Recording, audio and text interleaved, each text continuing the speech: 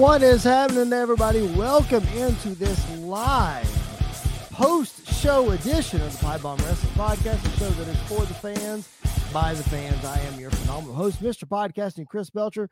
Thank you so much for hanging out with us on a Sunday night. We know that it's late, and we apologize for that, but we got to get into covering all things from WWE Hell in a Cell.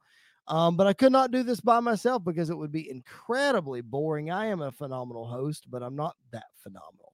Ladies and gentlemen, joining me, as always, is the young buck, my partner in crime, Mr. Andy York. Andy, what a show, man. I'm excited to get into it. Yeah, it's been it was a weird show altogether. Like the build we talked about in the preview of like, this was definitely it seemed like a one match show, like a one match card.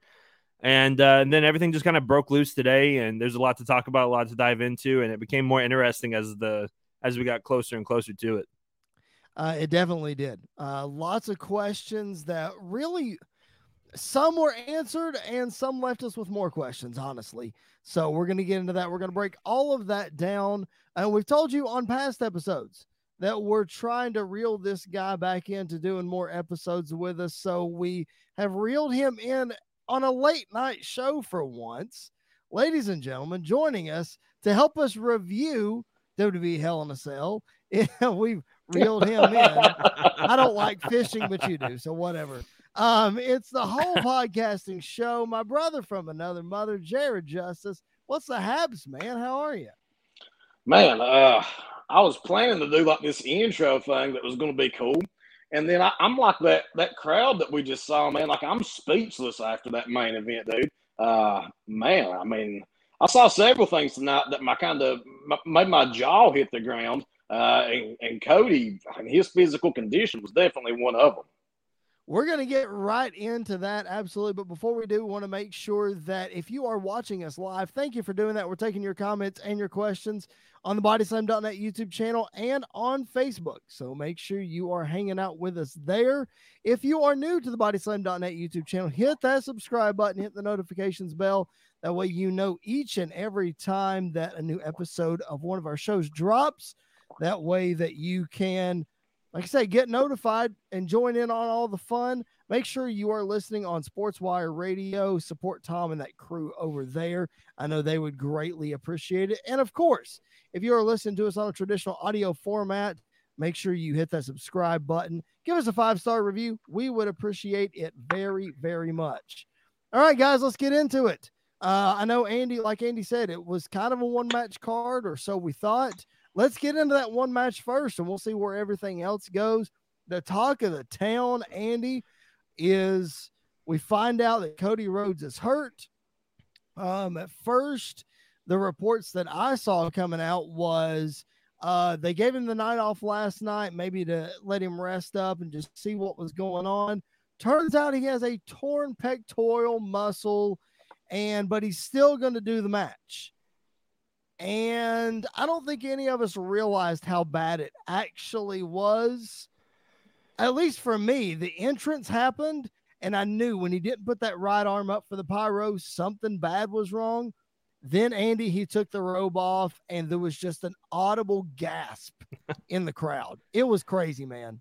Yeah, the only thing I can remember anything remotely close to it is the match that we're not allowed to talk about because it makes Chris's head explode every time. But that Saudi show when Triple H tore his pec, and he posted that picture on Instagram, and you could see how the bruising was. It looked exactly like that. And the fact that he had that bruising and not only wrestled, but like the match was amazing. Absolutely amazing. I think it's weird. Like, I think the injury definitely added more to that match. It definitely added something that was missing kind of from this feud. And they already had 2 great matches at WrestleMania and then WrestleMania Backlash. And I was in person for the first match at WrestleMania. This was my favorite match of the entire trilogy. Was this? Wow. I loved it. I'm not a huge Dave Meltzer fan. This better be 5 stars. Like, I think this is a 5-star classic match because the storytelling in it was amazing. Seth coming out in the polka dots was perfect. Cody pulling out the bull rope and all of that's like all of it was just amazing. So I loved every second of it. And I tweeted it out afterwards. If you don't think Cody Rhodes is a top guy, he's been a top guy for a while. He showed everybody tonight and proved that he is a top guy. Yeah, you need to go reconsider your opinions if you don't think he's a top guy. That's for sure.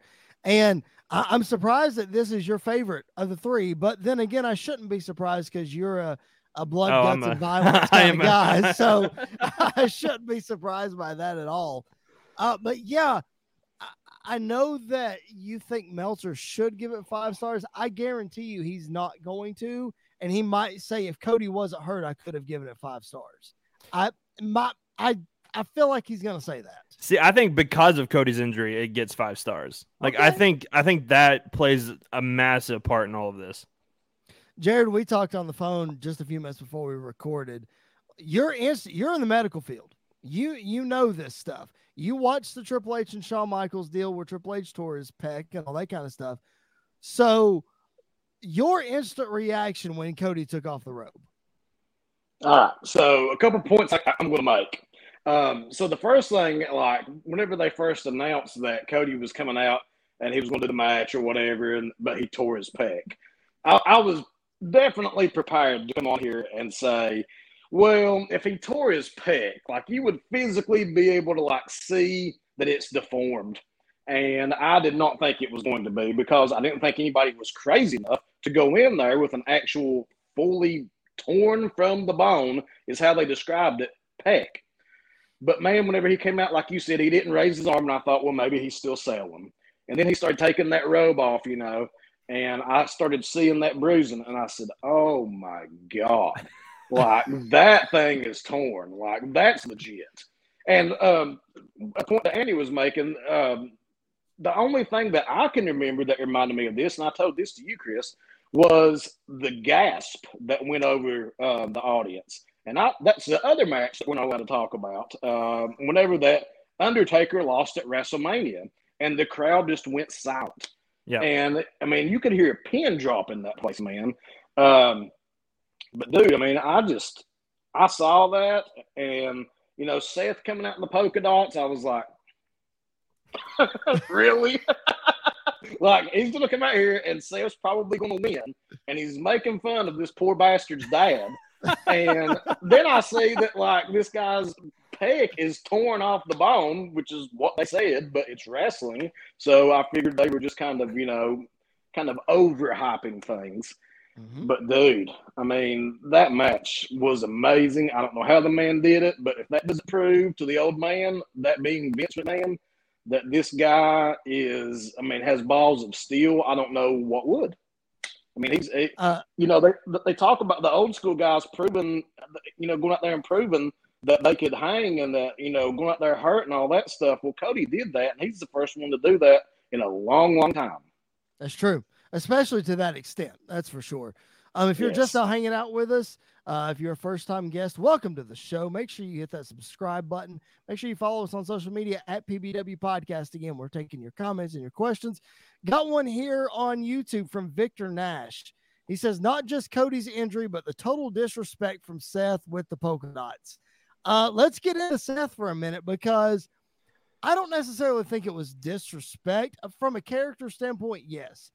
But, Andy, we have talked, and Jared as well, we have talked about the layers upon layers upon layers of this specific Seth Rollins character and what he has been able to do from a storytelling standpoint and the way he has just been able to get under people's skin over the last year, whether that was Cesaro at WrestleMania 37, whether that was the Mysterios with Rollins coming out with the question mark gear, whether that was Roman Reigns at Royal Rumble and the Shield stuff. Like, Andy, you and I talk about it all the time, but let's reiterate this. Seth Rollins is on another freaking level, man. We give Cody a lot of props tonight because he deserves all the respect in the world. He deserves a lot of respect and props.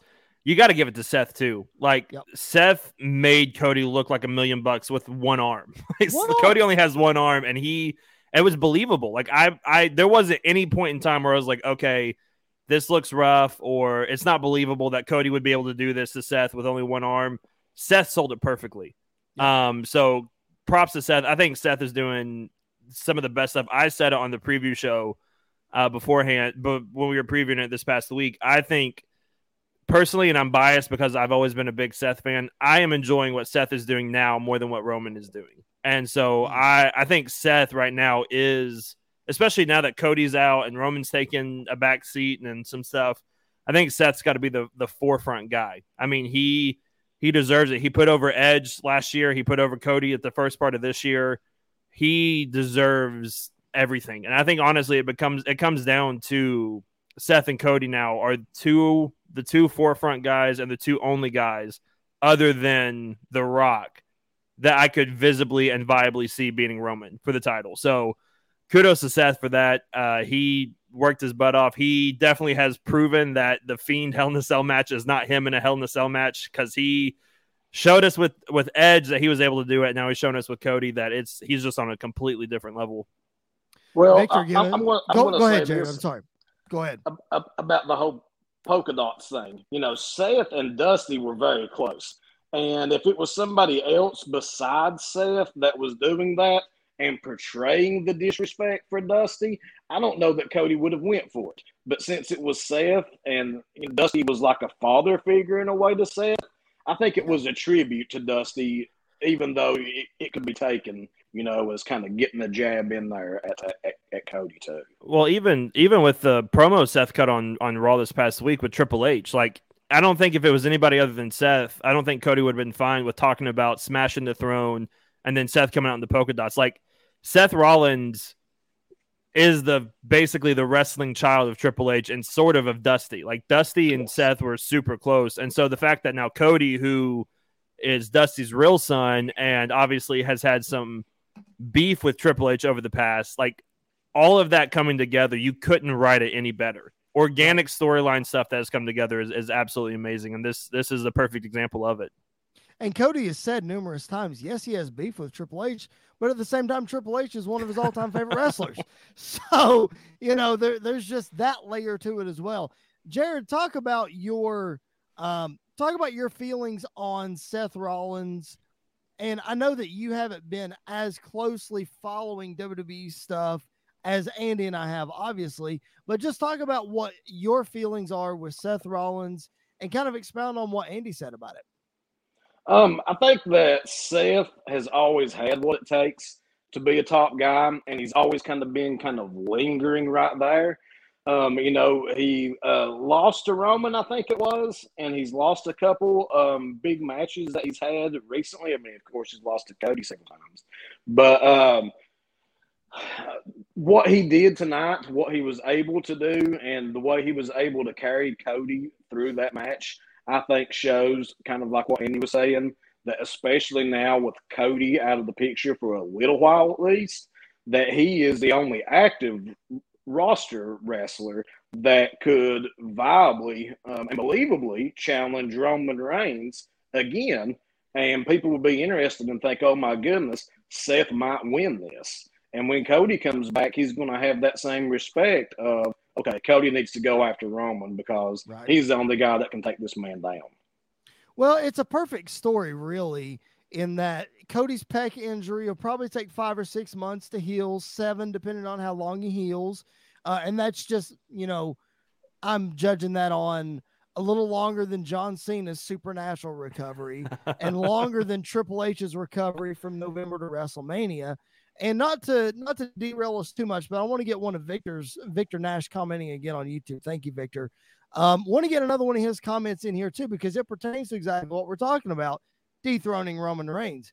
And Victor saying in a clean one-on-one match, he can see Bobby Lashley getting the job done. Now, I know that Lashley's been in kind of a weird feud with Omos and MVP and everything, which the MVP story's fine. The Omos stuff has been garbage. If you've listened to our podcast at all, you know that we've crapped all over the Lashley Omos stuff. But Lashley did, at the end of his match tonight, he grabbed a fan's WWE title and he kind of paraded around the ring with a little bit. So that shows that maybe later on in the fall, headed towards the Royal Rumble, we might see Roman and Lashley. Jared, what's your thoughts on giving that another go? I know we saw it a couple of years ago, but both men are totally different at this point. Yeah. Well, I mean, the crowd popped. They went crazy whenever he grabbed that fan's title. He was so over tonight. The crowd was so behind him. And I mean, if you're getting that kind of reaction, then I don't know why you wouldn't throw him in there against Roman. I think it would be a good match. But the thing that I think you would need to do is tell both of them to go out there and don't hold back. I mean, I want to see some stiff shots. I want to see them throwing each other around. I don't want to see either one of them protected from the other. I want to see a good match. So and Andy, I think that would do it. To add to that point, because I'm taking the words out of your mouth, I just want you to expound on this. In order for Lashley to have a viable feud against Roman Reigns, somebody's got to talk for the man, because Bobby Lashley ain't going toe-to-toe with Roman Reigns and Paul Heyman on the microphone. Yeah, I completely agree. I think I could believe Bobby Lashley being a contender for the title. I think he definitely needs to be built back up to a certain point, because this Omos feud has definitely taken a lot from him. And we talked about it, I think, last week or a couple weeks ago, that like Lashley was the face of Monday Night Raw somewhat during the pandemic. Like him and Drew were really carrying Monday Night Raw through the no crowd era. And so I really think Bobby could have a chance of being built back up to that point and then taking on Roman and making it believable. Now, if Bobby's in the ring with Roman Reigns, I'm always going to think there's a chance Bobby could do it because of his size and stature and everything else. But if they want to like build him up to a Seth or to a Cody, they need to have somebody talk for him. He needs a mouthpiece. And if it's not MVP, I don't really know who you would get to kind of come in and do that for him. But he needs somebody. Otherwise, Paul Heyman's going to make him look so small going into that match. He's gonna make him look really weak really quickly. Our longtime supporter and friend Chad Fleener is joining us. Thank you, Chad, for hanging out with us. We appreciate it. And Chad made the comment on YouTube. He said, the point that we just made, Bobby grabbed the title from the fan, and he got a huge reaction. Andy, you might not like this comment or this thought that I just had pop in my head when we're talking about people talking for Bobby Lashley. What about the newly minted Max Dupree? Is that LA Knight? Bobby Lashley, LA AKA Knight. LA Knight. I'm not calling him Max Dupree. I'm just going to call him LA Knight. I would be fine with it because LA Knight is great on the mic, and I think he could kind of not necessarily go toe to toe, but I think he could get a couple of really good shots in at Paul Heyman and at Roman. So I would be fine with it. I think though Bobby would work better as a face than as a heel going into that. And so I don't know if LA Knight would fit that, especially with this whole male model manager thing that he is. I don't think he would fit that very well. But if they just completely dropped that and just added him with Bobby, then that would be great. I think that would work really well. Am I the only one that called that? Which I don't know. I haven't been watching like you guys have. But I don't think the thing with Cedric is over. Could you pair him with Cedric and let Cedric talk for him? I mean, I don't know how good Cedric can talk, but Lord knows it has to be better than Bobby. That's what I was about to say. It's much better than Bobby. I mean that would work. That'd be interesting at least, and at least give Cedric something to do as well. Yeah, Jared, I don't think that storyline's over either. They wouldn't have had that little backstage segment after the match if the storyline wasn't over. So that's a good catch by you there. Maybe something goes there. Let's go back to Cody and Seth, because like I said a minute ago, there are so many layers of this match that I feel like we need to uncover. I'm not saying the rest of the night wasn't important, because we're going to get to the 6-person tag match. We're going to get to some other things, but let's jump back to Cody and Seth for a minute. I find it so interesting that Corey Graves, his relationship with Dusty Rhodes is now coming out in Cody, because Corey Graves, we talk about on the show all the time, is one of the best, if not the best, color commentators in the game right now, sitting right up there with Pat McAfee. But Corey Graves is such a heel, and he's such a prick to everybody except Cody Rhodes. And if you listen to the commentary tonight, like Corey was irate, as you could feel his emotions coming through the screen as to what he was feeling with what was going on with Cody Rhodes. Jared, did you get that vibe at all? Have you noticed that with Corey? I honestly know, because I haven't watched. I didn't really know that aspect of it. But now that I'm thinking back in my head, I know that like Corey Graves was on fire the whole time. I mean, everything he said was like somebody had lit a match underneath his hind end. So I mean, now that you said that, it makes sense. Yeah, like he definitely did that. Andy, what's your thoughts on that?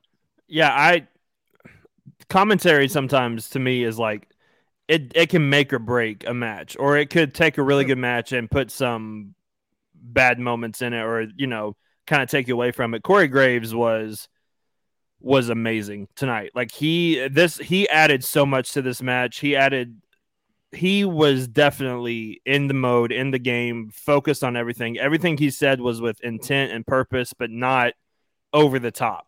Yep. Like it added so much to it. So I agree. I think he definitely let the emotion come out. He definitely was kind of in control of the match more than anybody else on commentary, and it worked perfectly. You could feel the pain that he was going through watching Cody go through the pain, and how excited he was when Cody started to fire up, and when he grabbed the sledgehammer at the end, the passion that was in Corey's voice, like all of it was awesome. Yep. Certainly was. Victor chiming in. Thank you again, Victor. Appreciate it. For those of you who are watching on YouTube, if you want to interact with us, just shoot us a comment. If you're watching on Facebook, shoot us a comment there. We appreciate it. Follow us on social media at PBW Podcast. Victor chiming in again said Corey Graves isn't better than Michael Cole on commentary.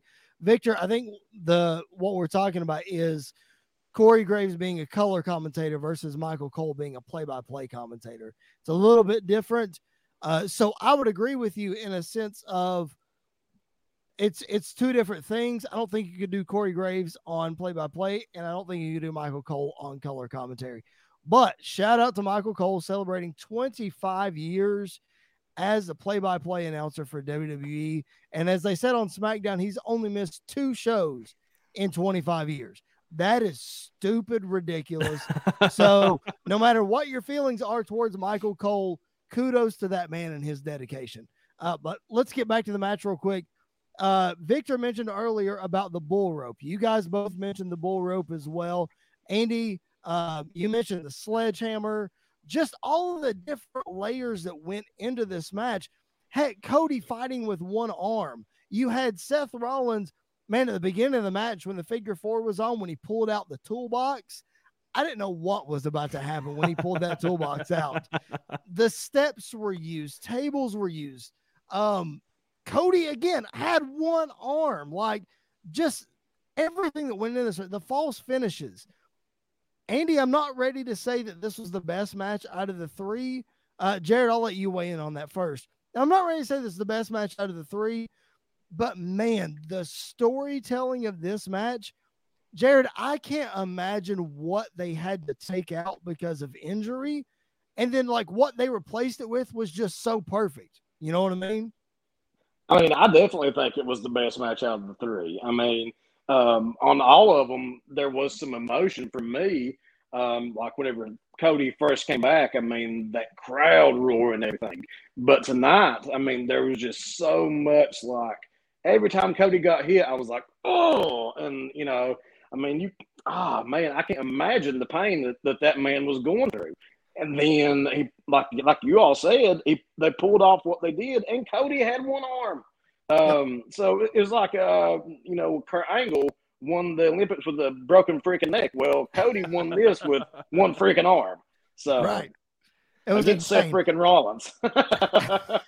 Andy, I'll add one more layer to this before you weigh in. And this is something I didn't mention a minute ago.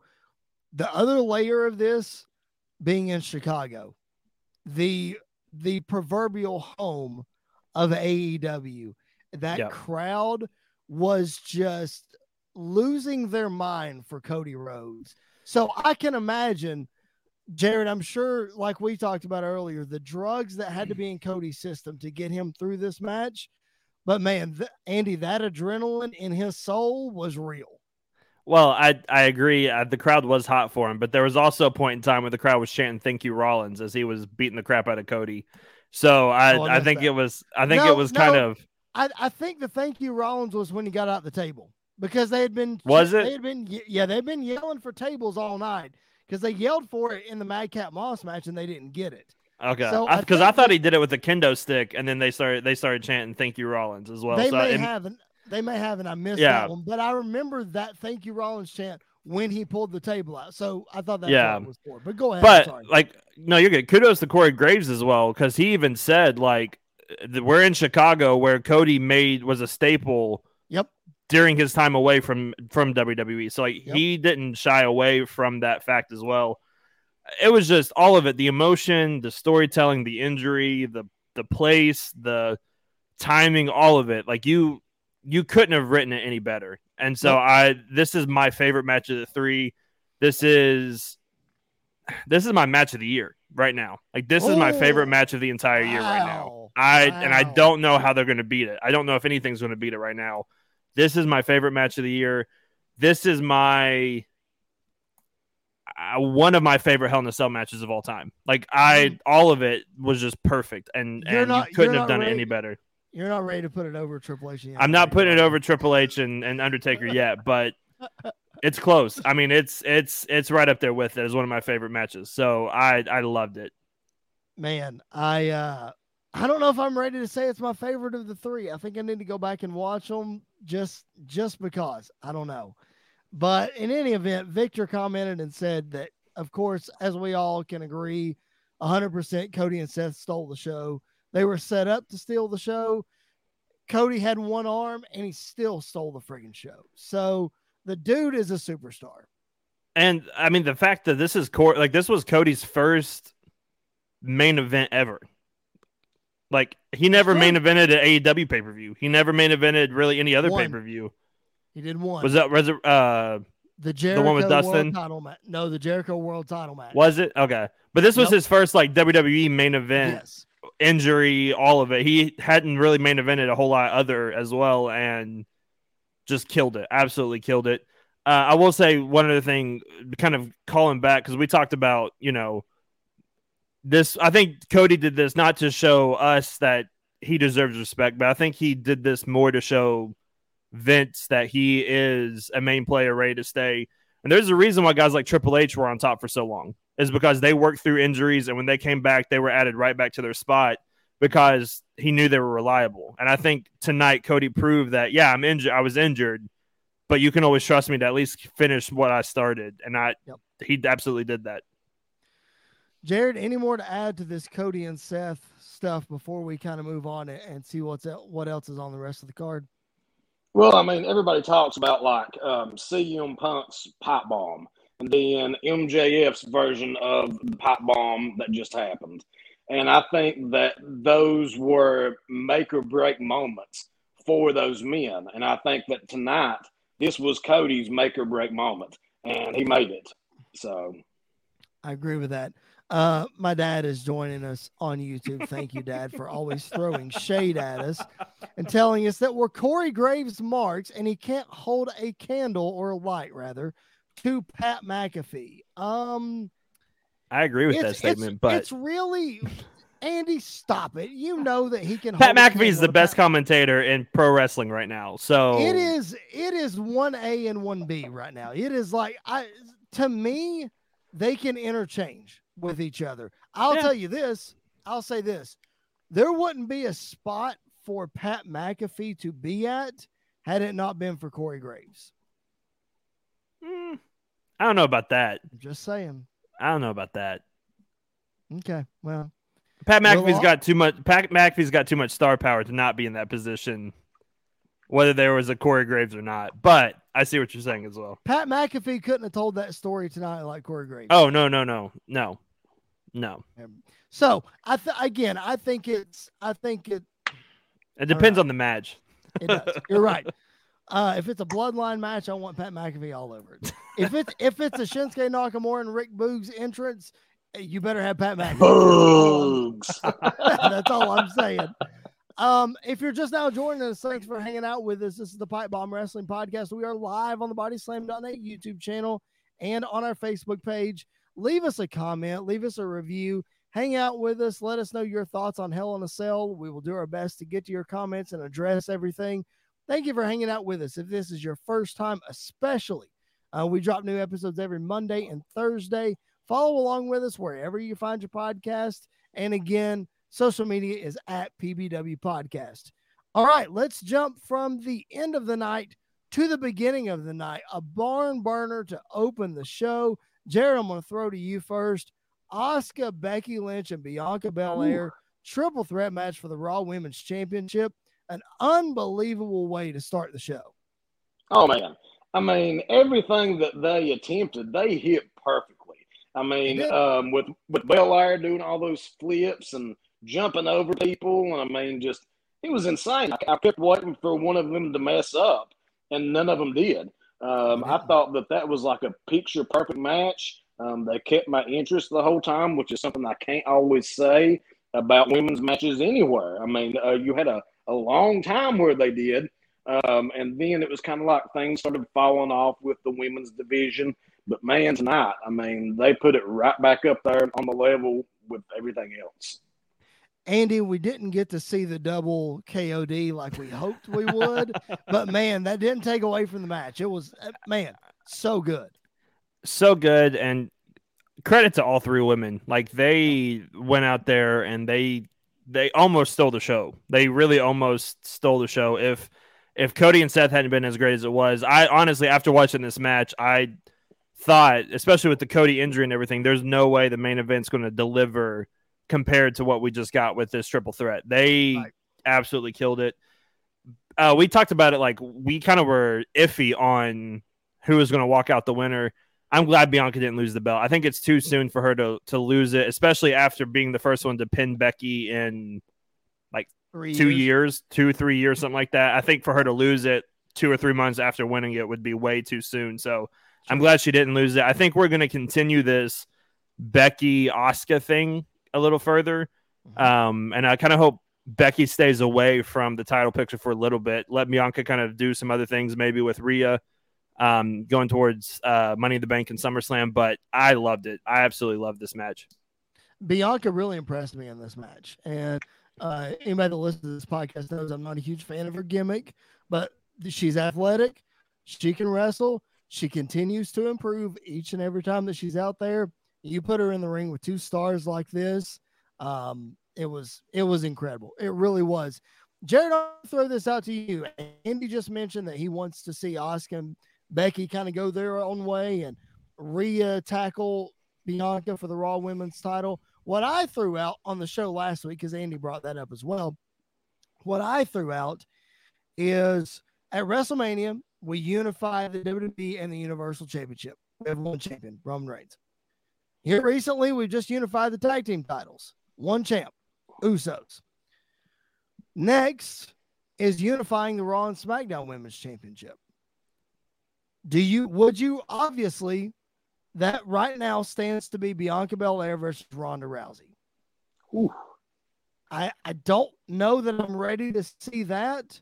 I said I would have rather seen Becky Lynch somehow come out of tonight with the belt.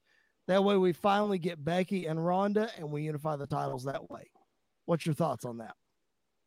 I mean, I think that you can keep building and do Becky and Ronda finally where it needs to be at WrestleMania. So I would keep holding off on that, even though I do think that will be an incredible match.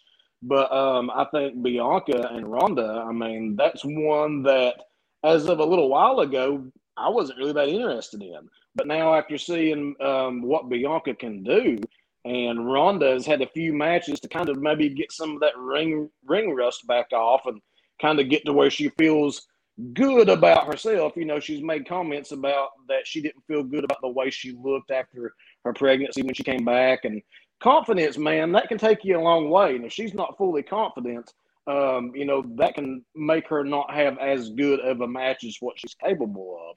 But as things are going on, she's had some more matches. She's had some more time to kind of work on how she wants to look that will make her feel the most confident. And so, I mean, I would love to see that match. I think you go ahead and do it now. Yeah. I'm of the mindset, look, you know, Cody just got hurt. I know that you want to build matches to the biggest stage possible, but if you've got the people there, try to capitalize on it as soon as you can. You've still got 3 stadium shows coming up soon.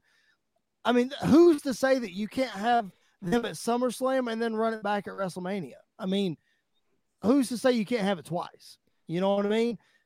Andy, my dad's commenting. I don't know if you can see it or not. I saw it. We're talking about the women's division, so you can guess what he's throwing out. Yeah, I'm fine if Charlotte never comes back because I'm so done with her. Like she does not need to be in a title picture ever again. I think at least for a while. It needs to be a good little while because she held that thing hostage for way too long. Anyways, I agree though. Like I agree with Jared. I would love to see Bianca versus Ronda because that's something we've never seen before and never really even thought of before until kind of recently. And I've been very vocal about this since it didn't happen at WrestleMania. I'm not really interested in seeing Becky and Ronda right now because of the fact that it should have happened at WrestleMania this past year. And instead we got Charlotte Ronda, which nobody really wanted to see or ask for. And so, because the hot thing would have been Becky Ronda, bring that back, let that be the first thing right out of the gate for Ronda, kind of pick up where she left off. So I agree. I think that match needs to take place at a WrestleMania if it ever happens, because I feel like it's that big of a match to take place there. And I don't think you'd be really doing it justice if you waited any longer, or if you did it at SummerSlam and didn't wait longer for it to take place at WrestleMania. Victor chiming in and agreeing with you guys, Becky Ronda at WrestleMania. And I agree. I mean, obviously that's the biggest stage to have the biggest match. You're going to lose the interest that's there if you don't capitalize on it sooner rather than later. It's like Hangman Adam Page winning the AEW championship a year and a half after he probably should have won it. You know, sometimes you wait too long and it doesn't go the way you want it to go. Granted, though, I think we're past that with Ronda and Becky as well. Like, I think the ship is kind of sailed on the excitement on the hype of that match, because if it would have happened at WrestleMania 35 as a straight up one-on-one and not a triple threat, I think it would have worked completely better for both women and would have been a massive, just as big of a moment for Becky. And then you could run it back as soon as Ronda came back. So I think we're past that point with it, but if it's going to happen, it has to happen at WrestleMania. Well, Jared, we were in the building for that. I know you're going to add to that, but we were in the building for 35 for that triple threat match, that massive moment for Becky. I think, to Andy's point, you could argue that if it was just Becky and Ronda, the moment would have been bigger than adding Charlotte in there. Wouldn't you agree? Oh, yeah. I was going to make a quick point, and then I'll get to that. Sure. But you brought up Hangman, and I was going to make the point earlier that Bianca is almost at a point in her career that it seems like Hangman's at. They have everything, and they put on a good match. They go out there, and it's balls to the wall, but there's just something missing with her character. And maybe if she has a few more matches, even if it's with Ronda or whoever, we can elevate her up to where that she needs to be and fill in that gap of whatever it is that she's missing. And I can't put my thumb on it. Same way I can't put my thumb on what's missing with Hangman. But anyways, going back to what you said, Chris, I do think that Becky versus Ronda will be a much bigger match, and it would have been a much bigger match when they finally go one-on-one. But you kind of built this up, and it should have happened. You talk about things that should have happened. That should have happened at, 35? And it didn't happen. So now people were still saying, just like we're talking about right now, well, what's going to happen when you get those two one-on-one? How awesome is it going to be? And that kind of goes back to the point I was making about, I think it's best to save it for a Mania. Sure. I think they still both are in pretty good shape. They're both fairly young. You can risk kind of waiting. You don't want to risk waiting on Rock versus Roman, something like that, if it's going to happen anytime soon, because Rock probably doesn't have long left. But these two girls, I think they probably do. Well, and Rock's a natural. I think it's a totally different situation, whereas Rock can be away for however long he's been away. Rock can get back in the ring, work out for about a month, and all right, I'm ready to go. I can go have a banger of a match. Whereas Ronda Rousey, I know that we wanted to see her and Becky this past Mania, but I almost think it's good to get 6 months to a year under her belt of getting back used to the callus that you have in the ring and the timing that you have in the ring. Then you get to WrestleMania where you get the best version of Ronda possible against Becky Lynch, and maybe the match quality lives up to the personal rivalry and that sort of thing. Well, so Rock hurt himself pretty bad last time. He did. He tore his pec too, I think. That's true. Yeah. And he finished. He tore like some abdominal muscles. Yeah. All right, let's move on. Let's talk about the 6-person tag match. Judgment Day, Edge, Damian Priest, and Rhea Ripley against AJ Styles, Finn Balor, and Liv Morgan. Judgment Day getting the win again tonight. Andy building the faction, no turns, just a clean win. I feel good about it. The match was great. I thought it was really, really good. But where do we go with Judgment Day from here? Like, I know we're building it, but man, I don't know. Like, I'm like Jared with Hangman and with Bianca. Something is missing from Judgment Day, and I don't know what it is. Yeah, I think honestly where we're going to go from here is I think Priest is going to be involved in the Money in the Bank match, and I don't think Edge. I think Edge is probably going to be there, but sit out Money in the Bank for a while, because I don't think he wants to be a part of that. Honestly, I think at SummerSlam we're heading towards Edge and Cena, and so I think that whole thing is going to be taking place there. I don't know. I really like this match. Part of me thinks though that maybe some things changed after AJ got busted open massively over the forehead. Did you see what happened with that? I missed it. All of a sudden I look and he's just got blood gushing from his forehead. So I don't know if he hit a post or if he did anything, but he's bled twice now against Edge, and the first time nobody even touched him. So I don't know what the problem is between those two.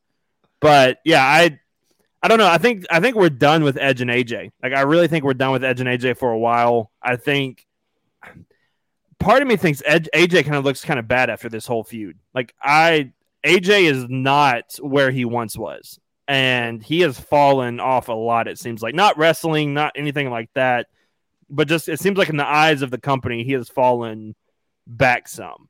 And so I hope some other things start to happen for him, and I hope he kind of walks away from Judgment Day for a little bit. And I don't know. I think Judgment Day is kind of all over the place right now, and they need to figure out where they're going in the direction. And if the next direction is against Cena, then I think that's a great way to go. Jared, what's your thoughts on what you've seen from Judgment Day and the match tonight and all that kind of stuff? I agree. I think something's missing. I think their overall presentation is really good. Like, I think they all kind of fit with what you would think Judgment Day is supposed to be, based on the presentation that it seems like they're trying to give. But I think the only way that you move forward with them is to let them stay together and help each other and still have some matches here and there. One of the men team up with Rhea against, another man and a woman or something like that. Or maybe Damian and Edge team up against two guys or what have you. But I think they all need to split up and go after some titles individually is the only way that you can build that faction from here. Because Edge is just too big of a name to not still go after the best of the best in the singles division. Sure. Yeah, absolutely. And I think Andy made a great point with Cena. We could be heading that way. I just feel like that before those guys' career is over, we need to see that match one more time. SummerSlam. And SummerSlam in Nashville, Tennessee, where we're all three going to be in the building, would be the best place to have that match. I'm just going to go out on a limb and say it. Our boy Chad Fleener made a couple of good comments on YouTube. Again, if you're watching this on YouTube, thank you. Thank you so much for doing that. We appreciate it. Hit the subscribe button, hit the notifications bell. Make sure that you are following along with us on social media at PBW Podcast. If this is your first time with us, thank you for hanging out with us. We appreciate it very much. Chad said 100%. He said AH, but I'm pretty sure he means AJ. Has been get some bad cards in the last year. He's been dealt some bad cards in the last year, which I can agree with. The Omos thing was a failed experiment. Really, AJ was doing some good work by himself, but they didn't get Omos over like they wanted to. Let's put it that way. AJ was doing fine in the handicap matches, but it was what it was. Like Andy said, as far as the wrestling is concerned, nothing wrong with AJ. I don't know. Like with this Edge stuff, I feel like that I don't think he's lost any good graces in the company, because I don't think they would have put him with Edge had that been the case. Now, is he in the world title picture like I believe he should be? No, he's not. But I still think that you're putting him in there in main event caliber situations. Now, whether that works out every time or not, I don't know. Maybe that does fall on AJ, but I still think they're putting him in some okay positions. Yeah, my only thing is, and I know it doesn't really matter to Vince and WWE, but it's kind of matters to the fans, because I think we could very quickly start to head the same way with Seth if we're not careful. Sure. Is that if guys start losing on pay-per-view every single time, then they're not really going to be believable to win. Like that was, I bring him up often on the podcast, but that was one of the issues with Bray Wyatt for so long, is because he was doing great stuff on the weekly, and then we get to the pay-per-view and he was always losing on the pay-per-view because he just never won on pay-per-view really. And so AJ hasn't won on pay-per-view since last year. It's been a year since he's won on pay-per-view. Seth hasn't won on pay-per-view this whole year. And so they got to start racking up some wins on these pay-per-views to kind of build themselves back up. Otherwise, they're just going to keep sliding back down in the eyes of the fans as, okay, they're just out there to make somebody look good, which is not bad. But, we would like to see AJ and we'd like to see Seth win some matches here and now. Right. Jared, let's talk about another person that has seemingly fallen back in the good graces of the company, the fans. I don't know what it is. Chad made the comment about Rhea Ripley being the same way. She went from feuding with Charlotte Flair, with Bianca Belair, Asuka, and now it seems like she was saddled in the tag division for a little while. Now she's getting the spotlight in Judgment Day. I'm not going to say, Chad, that I don't agree with you, because I do think that Rhea is not the Rhea that she was, especially a year and a half ago. But I think this Judgment Day change of character for her is exactly what she needs. I think we just need to give it a little bit of time and see what comes of it. I think she's in a good position now. What do you think, Jared? Yeah, I agree. She's in a good position right now to become far more than what she has been on the main roster. But it goes back to, and I know that Chris is probably going to chime in because I'm insulting WWE, but it's like a lot of these people that come up from NXT, it's like they want to drag them through the mud before that they put them back, or try to even put them back to where that they once were in NXT. And I don't know why, for the life of me, that Vince wants to do that. I mean, I know that a lot of people don't watch the NXT product, especially now, but they did. A lot of people did watch it. Why couldn't you just bring that character up, let them continue to be the same character that they were, and don't drag them through the mud before you give them a shot? Why do you want to tear down what was already built? It just doesn't make sense, but it seems like that's what she's going through. Well, that's the hot button on this podcast. If we could all find out the answer to that question, we would be rolling in it, because that is the magical question. Like, why do you not try to capitalize on that success? Andy, there's only been, I can count on one hand, the people that have come up from NXT who they've sort of left alone in some way, and they've actually succeeded. Yeah, I think there have been cases where they left them alone and they succeeded. There have been some other cases where people who didn't do great in NXT are now thriving on the main roster as well. Becky Lynch. Becky Lynch she was good in NXT, but she wasn't. We never saw what we have now with Becky Lynch coming in NXT. But I agree.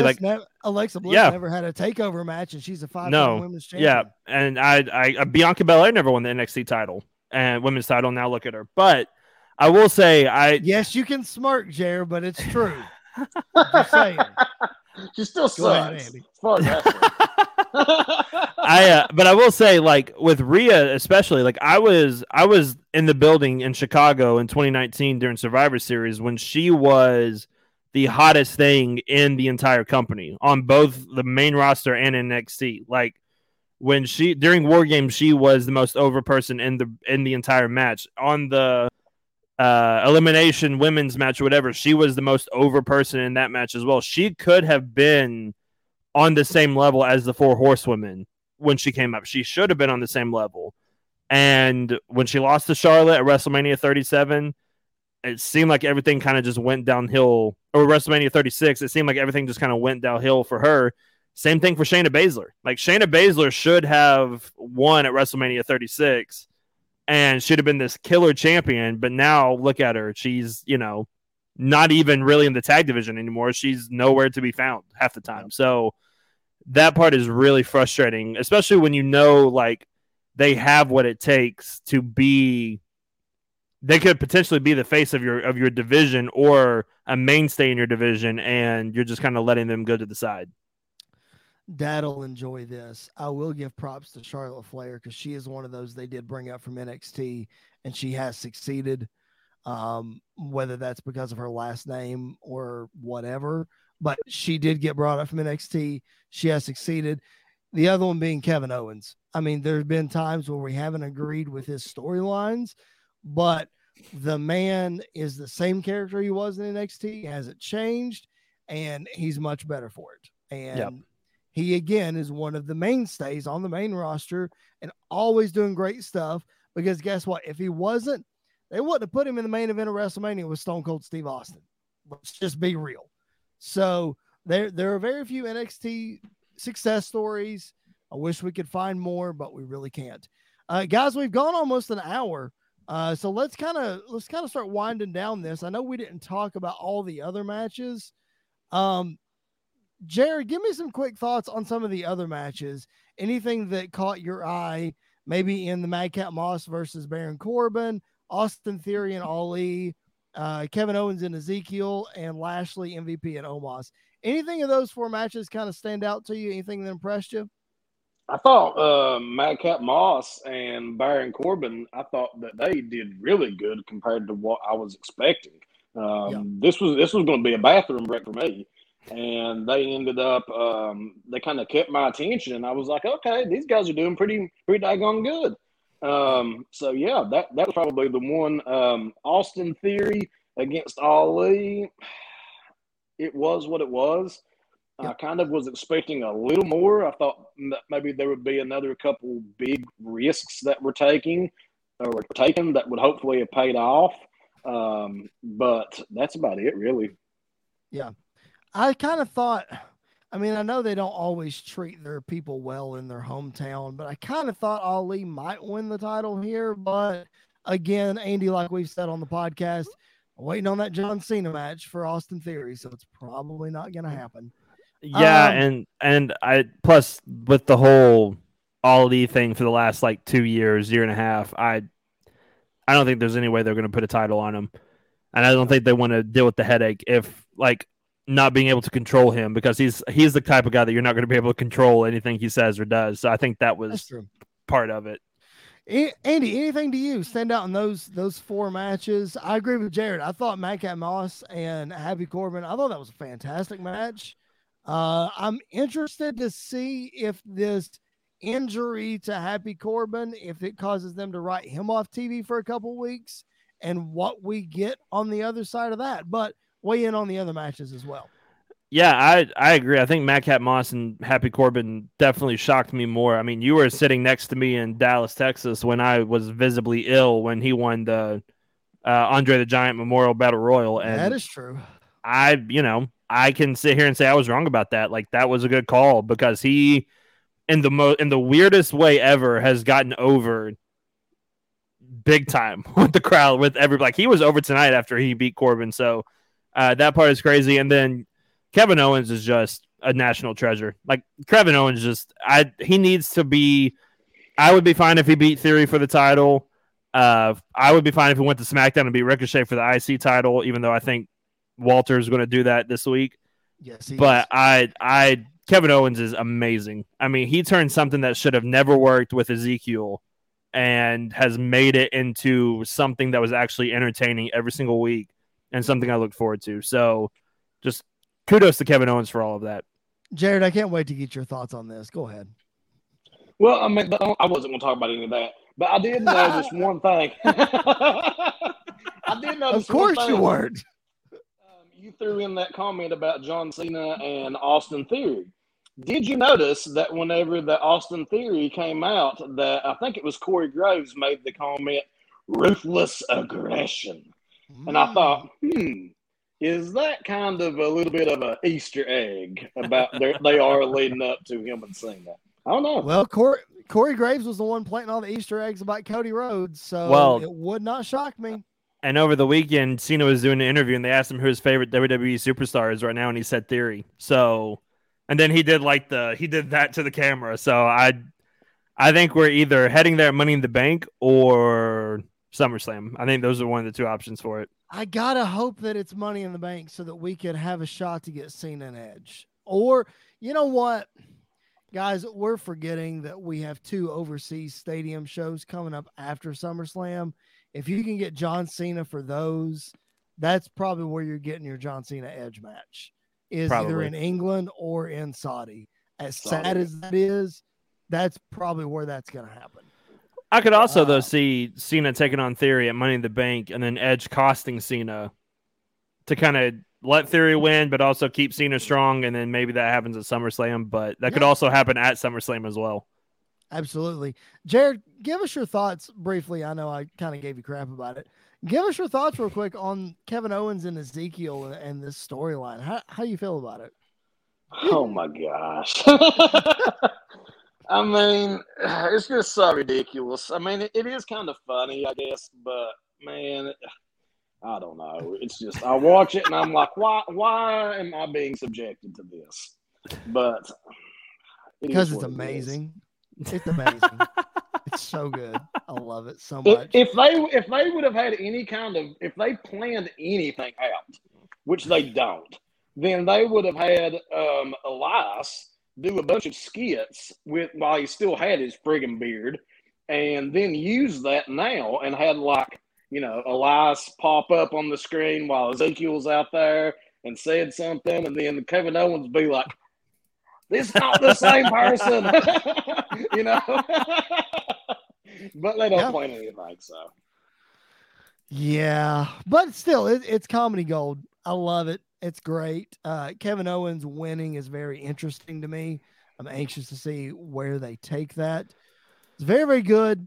Guys, let's get ready to put a bow on this. I think we've pretty much covered what we could cover from this pay-per-view.